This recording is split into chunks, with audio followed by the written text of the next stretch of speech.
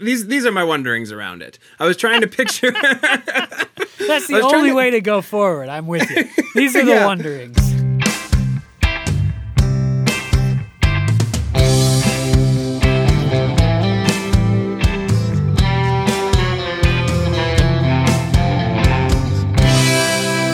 Welcome back to No Script, an unscripted conversation about theater's best scripts. I'm Jacob Mann Christensen. And I am Jackson Nikolai. Welcome back, everybody. It's good to be with you all again this week. We're happy to be bringing another conversation about one of theater's best plays to you today. And this one is going to be, I think, probably unknown to a lot of people, which is going to be really fun. It was unknown to me when we added the script to this season's schedule. It's a privilege to get to talk about new plays. We're kind of continuing in an unintentional, three-part historical plays trilogy.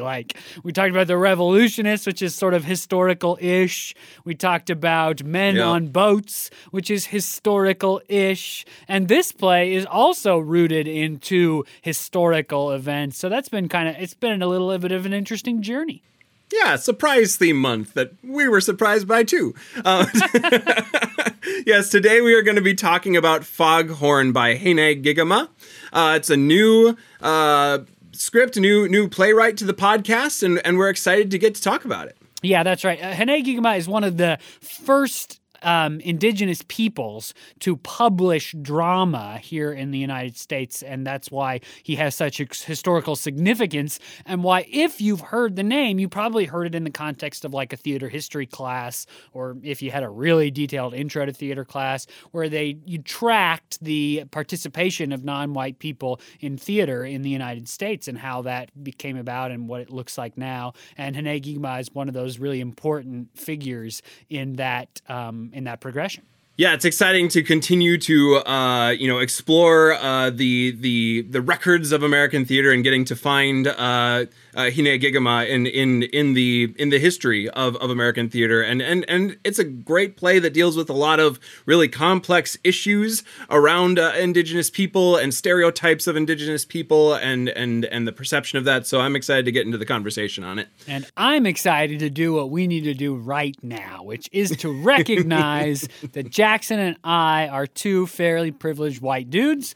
We're going to be talking about a play today that deals with stereotypes of Indigenous people, especially by the media and by film. The play is from the 70s, so it'd be interesting to think. I don't think we'll do that today, but it would be interesting to think about this play in an updated 2021 version. What are the stereotypes of today? But that aside, that's what the play deals with, and it's written from that Indigenous perspective, Hene Gigama, that Indigenous playwright. So we're two white guys, right? So we come from a particular lens. We're going to be analyzing it as best we can, but we should not be probably the only voice on this. There is some great analysis done of this play, of the work of Hene Gigama, of contributions of Indigenous people to theater, especially American theater, which you can find and we encourage you to find. Yeah, absolutely. Quick Google search brings up a bunch of great articles around it and videos around it. So definitely check it out to find some other sources as well. And like Jacob said, we acknowledge our cultural perspective as we enter this conversation, even as we are excited to kind of shift the lens of attention towards this play. We are also excited about what is coming up about a month from now. We are doing our themed month as we do every season. This year, or this season, I guess, we do them twice a year. This season, we are doing our themed month in November. So that's coming up on your calendar. If you're listening to these episodes as they come out, it's about a month from now. You can look forward to our themed month for season 7. We will announce what that theme is coming up. If you're a patron, I'll give a little lead in here. You already know what the theme month is and what the scripts are. So that's one benefit to being a patron. So we're excited about that. Theme month coming up. Mark it on your calendar. I know a lot of you out there love it, so we're excited to do that, and it is on its way. And to our patrons who know what the themed month is, we wanted to say thank you so much for being patrons of the podcast. This podcast is completely supported by our patrons over on patreon.com/noscriptpodcast. It's a great way to help out the show. If you've been a longtime listener and are looking for a way to help out the show, that's a great way to do it. You'll find a number of different tiers of patronship over there. For as low as $1, you can become a patron, get access to Patreon-only posts, early announcement of themed months and scripts upcoming and things like that, as well as just access to posts from us about things that we're excited about in our intistic endeavors or things that we're passionate about. So if you're looking for a way to help out the show and join the greater community of No Script the Podcast, head over to patreon.com/noscriptpodcast, and we will see you over there. Thanks to our supporters, and now back to the script. Here we go. All right. Hine Gigama, new playwright to the podcast. You know what that means. Short introduction to who he is. Hine Gigama is a professor at UCLA, professor in the film, theater, and television department. He's a producer, a director, a playwright. He's the artistic director of a couple of indigenous performance groups. In 1971, Gigama founded a new theater company with the help of a woman named Ellen Stewart. She was the director of the La Mama Experimental Theater in New York City. And what went on, this was not called it originally, but what we now know as the Native American Theater Ensemble, was founded as a resident company at La Mama Experimental Theater. In a later interview about what they were trying to do, Gigama says that the aim of that ensemble's work, just reading a quote now, was to present plays for and about American Indian people. Plays that are political, propagandistic, cultural, comic, tragic, educational, and simply entertaining in nature wherever those Indian people are located. That ensemble, when they first sprung up in the 70s, were able to do some tours of the United States and Germany, that Germany being relevant to this play especially. And then later, Gigama went on to form the American Indian Dance Theater. As near as I can tell, he's still the artistic director for both of those companies. So really significant figure in bringing the artistry of Native American indigenous culture to the stage. He is a fascinating guy and has some really, I think, high-level discussions about the connection between ceremony and drama.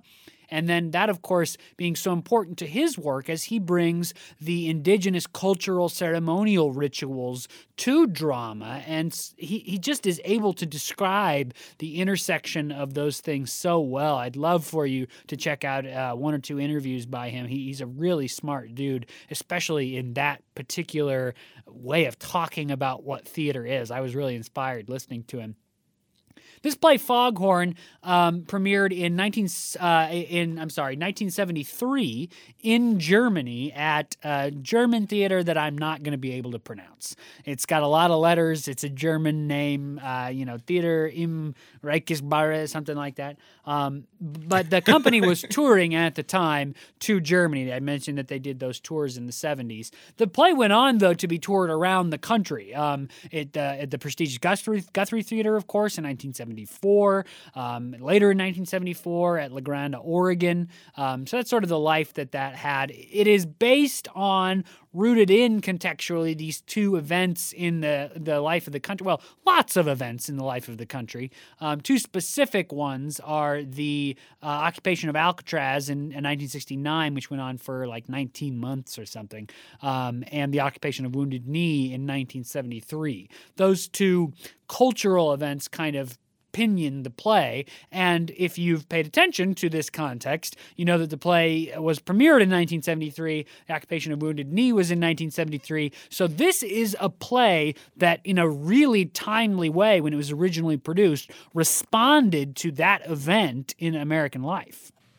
Yeah, I think that's crucial to keep in mind is this play's cultural significance to the moment that it was written. It's responding directly to an event that would have been fairly well known about at the time and on the news, and it premiering in Berlin even suggests that some degree of national news around it as well. So yeah, definitely a very current play in the time that it was written.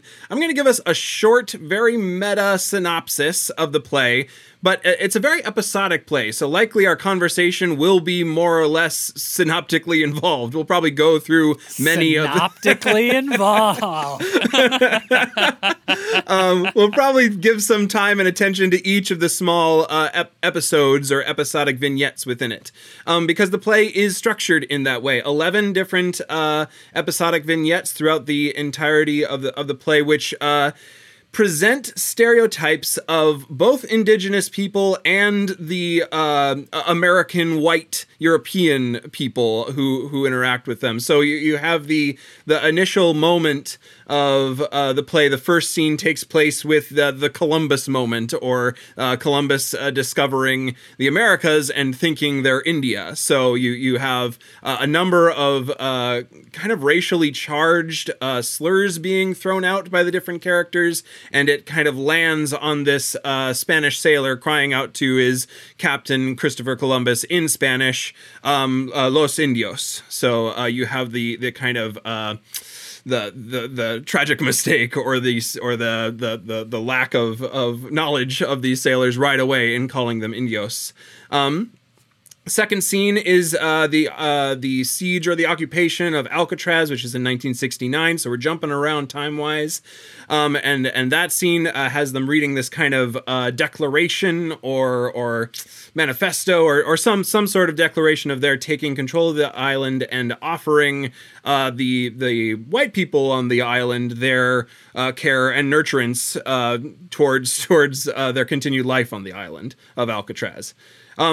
Third scene is a nun school with a very vehement nun school teacher who also launches into a lot of racial slurs in front of this class of indigenous folks' children who are there to kind of learn in this Catholic school environment, which is followed up by the fourth vignette, which is a kind of clownish American teacher who comes in also with a lot of racial slurs, and tries to kind of bring around this classroom of indigenous kids to learn some English. He's trying to teach them the phrase hello, and that's a lot of the action of that scene.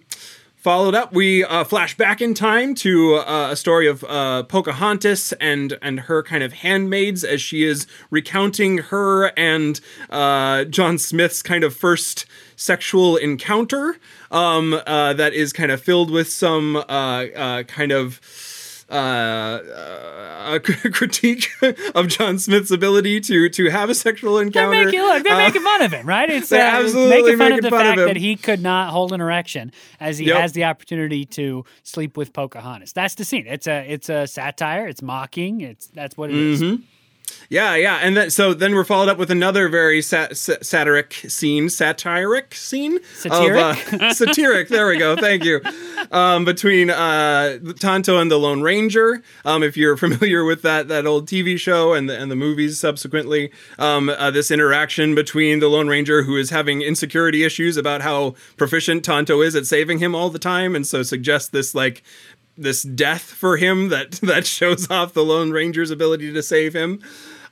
Interestingly, that scene and a number of the other scenes end in the death of the Lone Ranger. So that scene, the teachers' scenes, both end in the students kind of uprising and at least attacking, if not killing, the teachers. Then you have a speech by Lady Bird Johnson in 1969, which is a speech that she's giving about the naming of a reservation's land as a national park. You have a follow-up scene, which is a scene between a spy and the White House, who he's calling to give a report on the occupation of the Bureau of Indian Affairs, which happened in 1972, and their kind of plan to try to move the indigenous occupiers of that space out of there. You have a scene that is set to the music of Pass the Peace Pipe, which is a musical kind of number or song that is sung out while characters dance around and kind of read off the different treaties that have been made with indigenous people in America. And then you have a Wild West show right after that, in the 10th scene, which is a big, again, almost circus-like number of the events of the Wild West show that they're depicting of fighting between Native Americans and the white folks who showed up, and the eventual defeat of the indigenous peoples in that battle. And then you wrap up with the Siege of Wounded Knee, or the occupation of Wounded Knee in 1973, and a very it's the moment when the siege ends. So they're all surrounded by the 500 plus government agents who are there to end the siege, and it ends with this kind of return to that moment at the beginning where in 1492 the voice of the Spanish sailor comes over and names them as Los Indios again, and you have the narrator giving a what is described as a very compassionate line, "I am not guilty." And both the beginning and the end with these scenes where the Spanish sailors are calling them Indians for the first time, there are these scenes of basically indigenous people marching, and there's this thematic connection throughout the years, things like the Trail of Tears. And so when the folks at Wounded Knee in the play surrender to the federal authorities, they're then marched, and the marching is a symbolic representation of the Trail of Tears and that sort of whole history. And that image of the movement of this sort of parade, this march, this grotesque thing that's happening is used at both the beginning and end of the play. So there's that bookmark, like meta existence of the play that is outside of all of these vignettes that occupy the middle of it. And the action of the vignettes kind of are based in more or less reality, but a lot of times the in-between moments of the script call for some pretty surreal things happening. There is the sound of drilling between many of the scenes, starting in after scene 3 and on throughout the play. You have projections that make their way into the play, either of real photographs, or sometimes there's descriptions of like rocks flying through space, and just these kind of very disorienting elements of the play between each of the scenes that kind of let each episodic vignette stand on its own, but also not quite, because there is this kind of through line of the journey, as you said before. Yeah, I want to read just 2 quotes from different sources to sort of help begin the discussion that we maybe want to have. The first is from the introduction to the anthology that I have, the Hinei Gigama anthology. And this introduction was written by Jeffrey Huntsman. And he says of Foghorn that the play is a modern multimedia extravaganza with music, lights, graphics, and human actors. Yeah. And that, of course, that I think is referencing what you just described, this element of the play that is sort of a visual cacophony. And it exists between the scenes and sort of is the binding agent that these vignettes are pulled together on, especially this digging sound and this projection of flying rocks. But there's other projections than that. There are projections of the map of the country. There are projections called for of a large face of an indigenous person, et cetera, called various times throughout the play. But there is this multimedia element to even what's called for in the script. Yeah, absolutely. And then there's also the kind of... I already didn't say this word right. Satire-ish? Satiric, yes. Thank you. Satiric.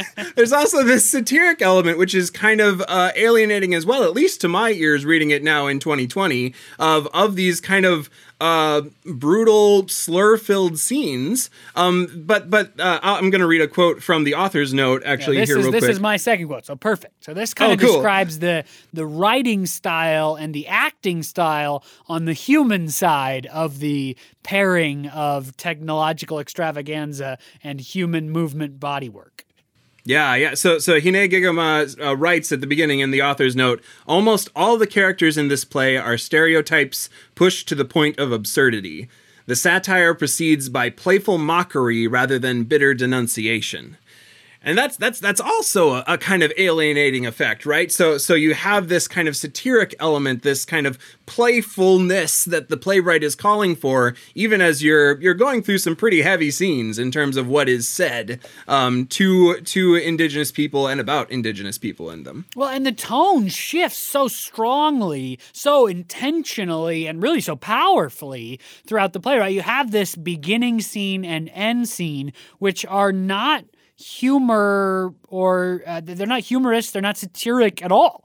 They're fairly brutal, right? That first scene of the march and the Spanish sailors and then all of these white humans that say really terrible things have all of these slurs and violent names and actions that are being represented through the march. And then that comes around again, of course, at the end of the play, we see this thing repeated in this line, I am not guilty. These are not humorous or satiric or lighthearted scenes. These are painful, shocking, symbolistic moments, but they're just the bookends for all of these other vignettes, which are huge satire. I mean, they're very funny in an uncomfortable way sometimes.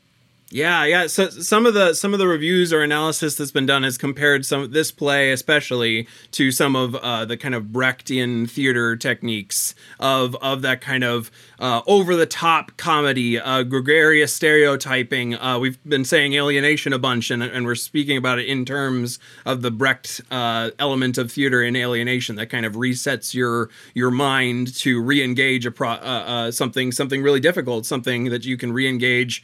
Brecht tries to do it without emotion. I don't know if I could sit through this play without emotion. But yeah, so all of those elements are kind of playing as you are bookended with those big kind of true not dramatic, but like honest, I guess is the word I'm looking for. Honest pain on the bookends. You travel the journey between those bookends by way of this stereotype and magnification of the characters. And it's not a stretch or any kind of crazy analysis to say that the play and its style, its method is Brechtian or inspired by Brecht. We know that through the 60s and 70s there were these social theater movements where playwrights and directors who wanted their theater to be revolutionary, to be socially aware and not just social commentary, but inspire social action, that there was this group of playwrights inspired by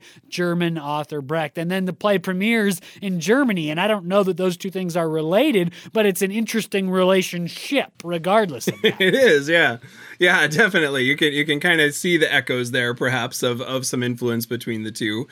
But then so let's kind of dig into some of the scenes themselves. We've talked a little bit about the first scene, which is kind of sets you up for the journey. It's full of these various mostly European spoken stereotypes about Indigenous folks in America, and then you get to scene 2, which is the occupation of Alcatraz. And you have that scene right away. I liked what you said in the context around the connection to the kind of rituals and theater, because it starts right away with a songs in it's a Zuni sunrise chant that is sung, and so right away out of that kind of sound effects from the first one of time travel-y sound effects that is described as like done with a synthesizer, you're kind of brought back into culture and into the actual people of the story.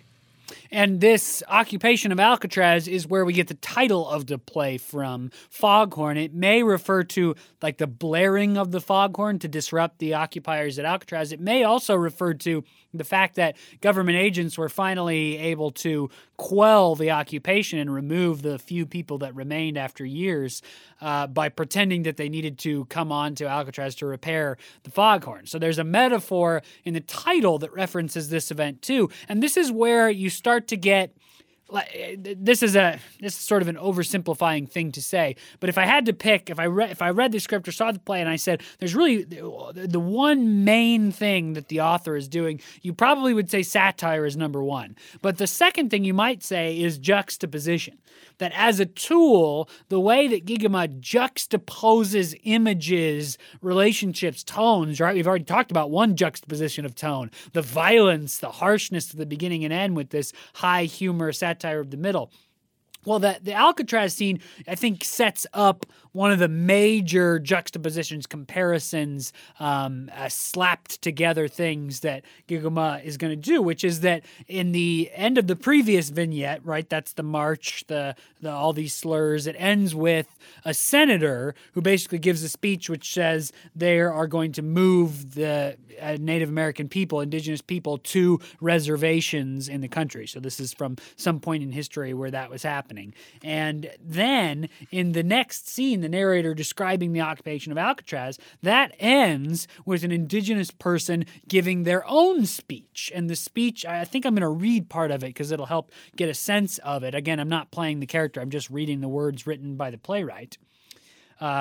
We, the Native Americans, reclaim this land known as America in the name of all American Indians by right of discovery. We wish to be fair and honorable with the Caucasian inhabitants of this land who, as a majority, wrongfully claimed it as theirs, and hereby pledge that we shall give to the majority inhabitants of this country a portion of the land for their own, to be held in trust by the American Indian people for as long as the sun shall rise and the rivers go down to the sea.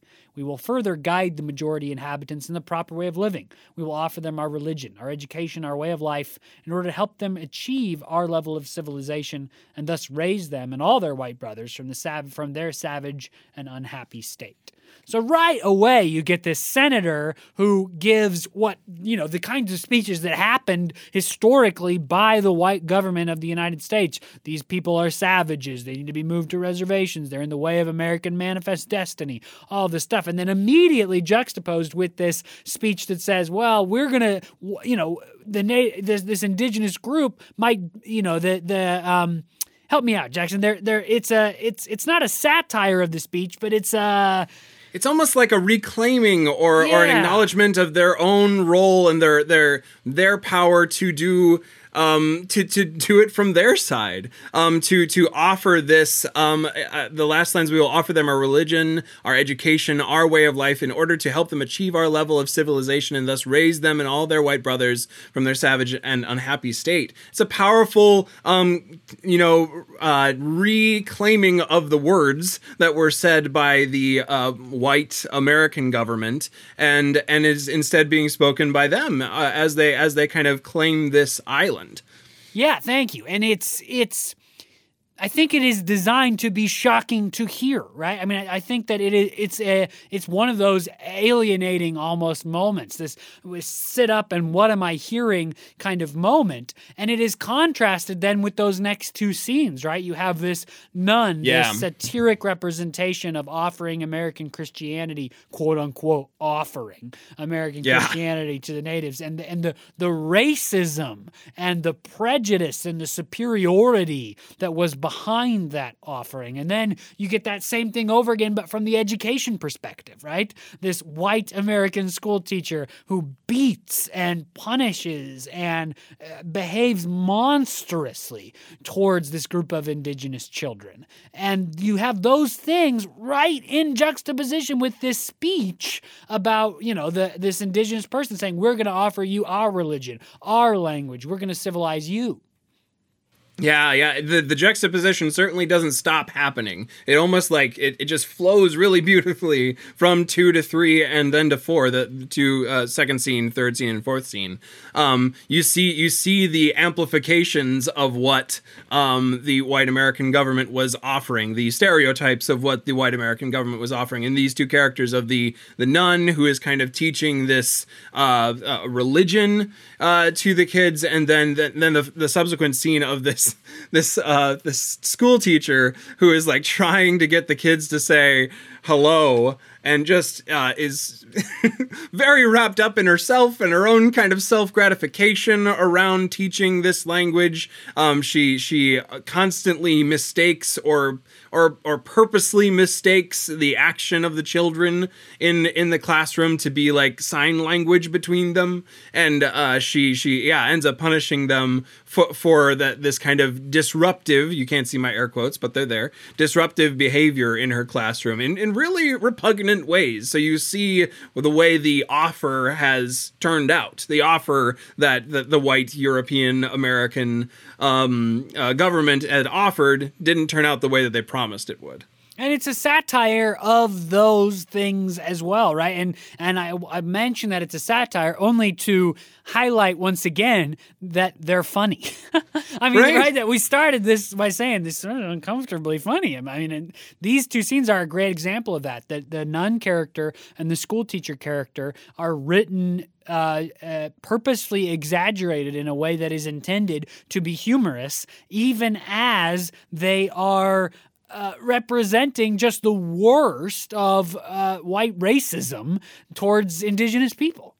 Which is then like that same sort of kind of funny satiricalness is carried right into scene 5, where you have the scene with between Pocahontas and her handmaids as she kind of talks about her, or really John Smith's attempt at having a sexual encounter with her that ultimately can't happen because he can't hang on long enough or something. I just want to point out how awesome the joke writing is for this scene. Absolutely. The comedy is so good. It's such a great example of how to use silence and pacing. I mean, Pocahontas talks and talks and talks about this encounter and everything that was going to happen and everything that she was thinking, and it's all leading up to the moment where the sex act was finally going to occur, and she's talking and talking and talking, and then this whole little reenactment of how John Smith, the character John Smith, loses his erection before he can have sex with her it's just acted, right? She doesn't describe it at all. And even on the page, it is hilarious to have words, and then just this description of action of how Pocahontas represents what's happened in this over-the-top funny. There's a kazoo involved. There's like a wah-wah kazoo. Yeah. Yeah, absolutely. You have that journey of this kind of rapt audience of her handmaids that are just with her for the whole time. I imagine the audience is swept right into that same moment along with them as she's recounting it, and this great sort of embodied way of telling the story that pays off so beautifully by the end of the scene. And this is sort of this scene is like, it's kind of it's sort of a break, right? It is placed in the middle of 3 other scenes, which are primarily characterizations and satires of white people. Actually, 4 other scenes, because the 2 scenes previous are the nun and the school teacher scene, and the 2 scenes after are the Lone Ranger scene and the Lady Bird Johnson scene. And so in the middle of that, you get a satiric retelling of this myth. I mean, a satiric retelling of this Pocahontas story, and it doesn't take into account what we like now know as some of the historical facts of that situation. It's a satire of the white retelling of Pocahontas, which I think is just some awesome layering.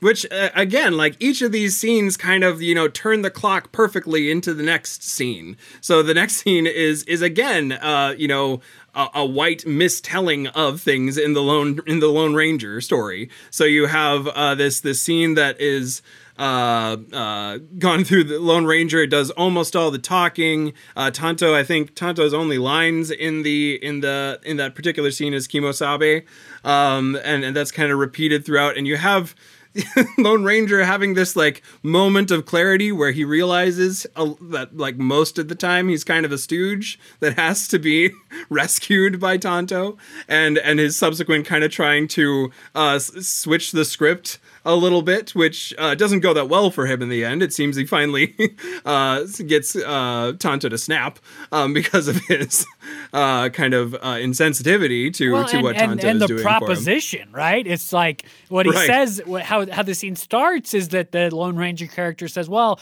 you have rescued me so much, we should fabricate a situation where I rescue you. so that I can be shown to be the hero of this partnership or whatever. So you're already set up for a kind of shift on the Lone Ranger character and story, right? A satire of those characters, making fun of the problematic parts of it, of which there are many. But then there's like a second shift where what he describes as the rescue operation is not a rescue operation. Tonto just dies as part of the story. Yeah, absolutely. Which like, I mean, there's loads of critique in there on like Hollywood's representation of indigenous peoples in films, in how the white male lens has dominated a lot of our entertainment, certainly in America, but you could trace the through line all the way back through European theater and entertainment. So that it's chock full of all of these sort of critiques that are amplified by the Lone Ranger's stereotypical sort of like, let me write the story a little different so that I look a little bit better by the end of it. And there's this running connection of, like, I would call it a theme almost of false promises, right? Yeah. There's this promise that the white Europeans made of offering their religion and their language and their civilizing culture and all of this stuff. And you see sort of scene after scene the way that those promises have rung false, more explicitly in the early scenes, the nun as the representation of the false promise of Christianity, and the school teacher as the representation of the false promise that was made about education. And then you get more, I would call them more subtle scenes, but that there's a false promise in there too. I mean, the end of the Pocahontas scene is her describing how John Smith climbed into bed with her after he was not able to complete the sex act and says, "Oh, I promise it won't happen next time. I love you. I promise. I love you. I promise." In the Lone Ranger scene, right, there's not as explicit a promise, but what the expectation is set up is that this is going to be a situation in which the Lone Ranger will rescue Tonto, and that is lost. That's not what ends up happening. The Lone Ranger instead just describes the situation where Tonto dies. And so this little theme starts out so explicit, so big, and starts to work its way more subtly into mythic representations and stories. And historical ones as well, as in the next scene we have the speech by Lady Bird Johnson as a result of Richard Nixon naming a reservation a national park. That's a clear violation of what was going to be what was supposed to be land that belonged to the indigenous peoples, and so you have that whole scene where Lady Bird Johnson kind of breaks out all these kind of really rough stereotypes of like all these lovely people out here, and so you have their lovely stoic faces, right? Beautiful facial lines and cheekbones. I mean, yikes! Yeah. Yeah, absolutely. Yeah, and it calls their clothing, costumes, and all of this sort of stuff. Which is a stereotype of like progressive people, right? I mean, LBJ is of course like the bastion of progressive politics in a lot of ways. Yeah, really, no one escapes the satiric lens in this play. And certainly in this scene, it kind of lands. We've spent some time in heightened representations of a nun in school, heightened representations of a teacher. You have the Pocahontas story and John Smith. You have these mythic, fictional characters of Tonto and the Lone Ranger. But then you're brought home and you're like, this person actually existed. This act actually happened. I didn't do the research to know exactly what she said, if she said something at that event in real history, but certainly those events absolutely happened. So you're kind of brought back and grounded in the real, the historical, and kind of you begin the journey now of the journey to the end of the play, where we're eventually going back to that more heavy the Siege of Wounded Knee towards the end. And before we get there, we get some other scenes that are comic exaggerations, but which start to have, or it's not start to have, because this has been from the beginning to play. I don't know why I said that, but which further encapsulate the kind of grotesque satire these humorous scenes that have grotesque given circumstances. Let me say it that way, right? That they're funnily written, but what's happening is horrifying. Right? You get this bumbling spy who has worked his way into this occupation by indigenous peoples of the Bureau by, he says, basically just throwing a blanket and a pair of pigtails on, right? So stuff like that. Yeah. And he bumblingly proposes that they're going to pay off and of course the Nixon slush fund story is the reference being made there. And then you get this satirical redo of like a historical encapsulation of all of the treaties made with these indigenous people, with this, I mean, very funny, even on paper, character wearing a bull head who will take these treaties and every one of them, as it's mentioned in the song, wipes his butt with them. Right. Yeah. Yeah. Absolutely. Because and both of those scenes together and in relief kind of are interesting because the spy ends up making more money than the money that was offered to the indigenous folks who had occupied the Bureau. So you have that even the deals that are made benefit the government side of things, or the European American government side of things, and then you see all the treaties and each of them are kind of brought up while this show tune is sung. It's a real show tune about passing the peace pipe and just kind of chilling out. Basically, is the every time you're mad or something like that, pass the peace pipe is the lyrics of the song. So yeah, it's really interesting to have those two scenes right next to each other, how they communicate into each other, and the through lines of how power structures are set up to benefit themselves, even when they're making concessionary, air quotes again, treaties to the indigenous peoples.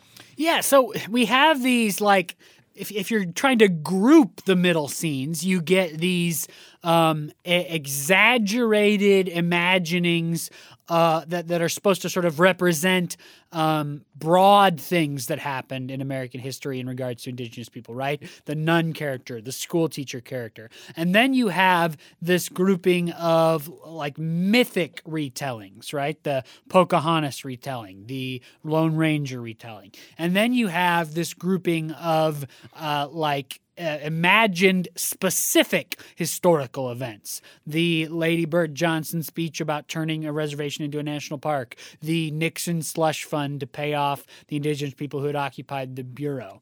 And then you get these, like a broad historical sweep where you look at all of these treaties made with indigenous people across the course of the country in this enormous satiric way. And to me, they all flow into what is not the final vignette, but I would call the final vignette of the satiric middle of the play, which is this Wild West, like, scalping song and dance routine.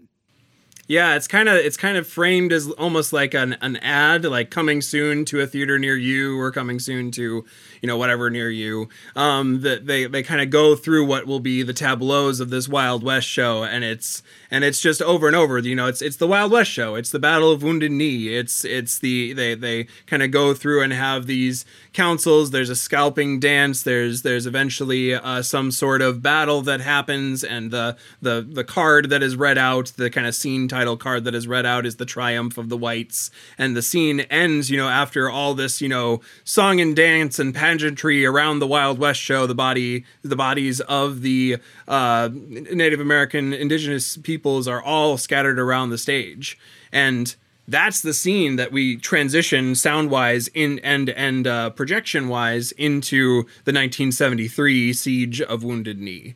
So that kind of final scene almost dovetails directly into our bookend scene for what is going to be the end of the play. And that's right. That's that juxtaposition coming again, because the occupation of Wounded Knee in 1973, the site was specifically chosen, we know, because of its historical significance, i.e. the Battle of Wounded Knee so many years before. So this song and dance, horrifying cowboy show, basically, thing, that is like this historical odd, they call it the Wild West show in the script, then becomes this present, because again, this play would have come out in 1973, this present or very recent historical event, but we've moved out of the satire into the violent symbolism, the sort of stark, I don't even know. It's so highly symbolic and meaningful that it maybe even is still satire in some sort of technical way, but the tone has shifted away from humor. Yeah. The scenes become much more, or the sounds of the scene become much more visceral. You have a marshal yelling out, basically, come out with your hands up. You're surrounded. You're outnumbered. We have orders to kill you all if you resist. And then you're very quickly moved from that scene into a courtroom. Where each of the different tribes who are represented at the siege of Wounded Knee kind of name themselves in the courtroom, for that one by one until the end of the play. So it gets. I agree. At least it feels really real and visceral in that last scene in the reading of it, and which is eventually bookended, as we've said, by the Spanish sailor's voice and the narrator's kind of last spoken line of the "I am not guilty," with each of these 6 or 7 or so folks who have named their tribes and named that they were there at the siege of Wounded Knee. There's so much going on in this play, and I can see our time quickly winding down.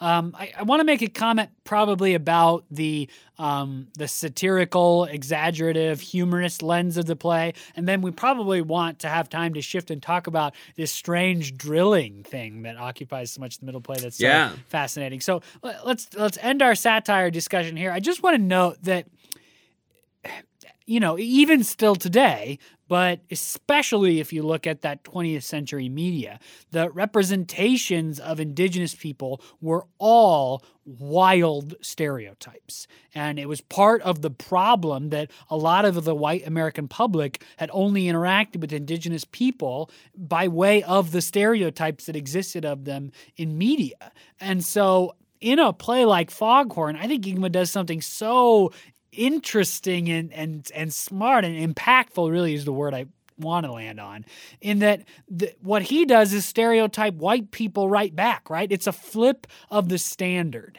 And we become the objects of pigeonholing into certain kinds of character roles, into exaggerated cultural representations. And it's funny, it's very funny, but it's uncomfortable funny, at least for me as a white person reading it. And a play like this is so complex because the identity that you bring with you into the storytelling impacts what it does so heavily. Yeah, I think certainly reading it in this day, almost 50 years after it was written, it is hard to read the play without some sort of sense of culpability from the perspective of a white person reading the play. It's right there. You see the lens of stereotype being refocused on the white American folks in the play, and yeah, there is this sense of weight to that, of the certainly an audience watching it. This play was done, or many of Giggema's plays, I'm not exactly sure about this one, but they've been done in Washington. They were done in New York. They were traveled around. So yeah, you absolutely have that culpability, complicity, I think is the word I'm actually landing on. The complicity and wondering how many times you have used this lens of stereotype unconsciously in the past. And that works by way of turning the mirror around. And that's what's so, I think, just interesting about the way the script has been put together. So, the drilling. Let's move and let this we only got so much time. There's a lot of stuff that I'd still love to talk about. Like, we haven't talked a lot about the juxtaposition of the violence and the humor that's in this play, but we probably won't get to that this time. Right. So the drilling. This is the stage direction between vignette scene 3 and 4, and then every subsequent transition has a reference back to this stage direction. So this is like the mother stage direction, if you will. A sharp drilling noise is heard, lights flash, and action visuals of giant chunks of Earth flying through space are projected onto the playing area. And then again, every transition says that thing happens again between all of these vignettes. Yeah. Yeah. So these are my wonderings around it. I was trying to picture. That's the only way to go forward. I'm with you. These are the wonderings. It doesn't get any clearer from the stage directions necessarily, but these are my wonderings. I wonder about two things especially. The first one that kind of comes into my mind is some of the images that are suggested for making their way across the projection screen in the course of the play are images of Mount Rushmore or national monuments or the various other of these natural wonders that have been set up in the American West primarily. So I was wondering around that why the pieces of it are flying through space is a little interesting to me, but I wonder around that what the weight of that is and how this play is kind of speaking to how into the very mountains of the West, of the land of indigenous people, have been carved these American European promises. And that kind of drilling of the rock and seeing the rock floating through space. I wonder if it is in fact, I think I read it and in my reading I said, oh, you mean outer space. I don't know necessarily that needs to be the evoked thing. That's kind of up to the production company to choose what you're trying to evoke with it. But that's my first, at least, attempt at wondering what it is about. Yeah, the connection to the monuments, I think, is fascinating. I think it's an interesting sort of like the feeling and the emphasis to me is on like there's some sort of mechanization and destruction as a result of the mechanization that you get with the drilling noise followed by the exploding pieces of Earth. I also read Outer Space when I read it, which would lead you to think of like planetary catastrophe. How all that connects to the humanity and the sort of mythic representations that are the subject of the commentary and the rest of the show, I'm not really sure. What I am sure of is that the play wants you to remember that what you're watching is something that's happening on stage, that you are supposed to be brought out of the story and back to you being who you are, sitting in your seat, who has the ability to do something. So I wonder a little bit about it being a sort of intentionally alienating presence, that it's designed to make you go, oh, that story's done. What is this? What's the next? And to get you into that thinking rather than just experiencing frame of mind. That's some of my wonderings. Yeah, drilling is an inherently uncomfortable sound. We put hearing protection on if we're drilling in something too loud. So you have that embodied response to the noise that resets you into your seat in a theater dealing with a play that is talking about something important that you need to engage intellectually. So you're not just swept up in just the emotion, whatever the emotion is, whether it's, satiric laughing or kind of shock or whatever it is you're going through. It resets you, embodies you, sets you back down in the theater for the next scene and what the next scene has to offer. I like that, yeah. And it situates, this is my other wondering, let's call it, I like that. It situates the human stories that are about the ways that humans mischaracterize each other, especially the way white people have mischaracterized indigenous people. It situates that within like this grand context where planetary catastrophe is something that exists, where the tiny blue dot in the grandness of outer space, if indeed it is outer space, where natural damage, you think about things like oil drilling. I mean, to me, there's also this situation of human stories within planetary, natural, enormous story. Yeah, this kind of this bigger theme of what on our little rock here, what are we doing? Are we taking care of neighbor? How are we interacting with those who share this planetary space with us? Yeah, I mean, the kind of beauty of the way it's written in the script is all of these are an option. You're kind of able to approach these kind of extra is the wrong word, but these exterior perhaps elements to the spoken plot of the script with all sorts of interpretive implications and hopes for what the audience are going to take away from the experience.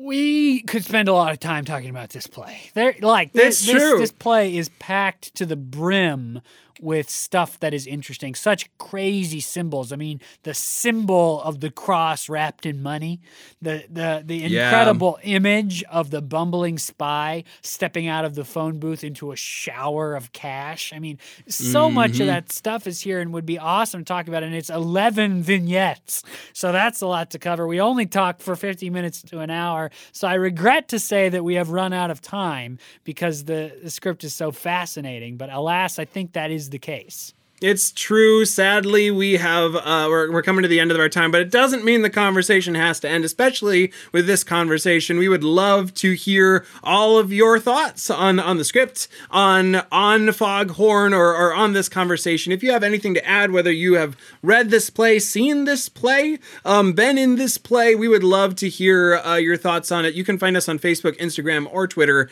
at the username @NoScriptPodcast. We also have a Gmail, noscriptpodcast@gmail.com.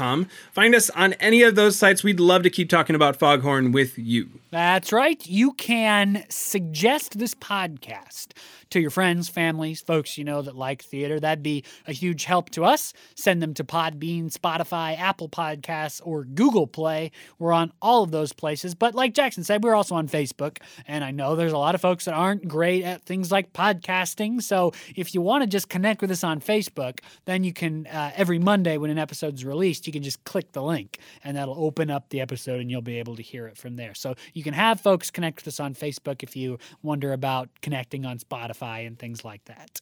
Coming up next month, November, is the themed month for season 7. We're excited about it. We hope you're excited about it. We're excited to tell you what it's going to be. And for our wonderful patrons, don't share the secret. I don't know what's the message. They already know. Keep it on I the hope you're down excited.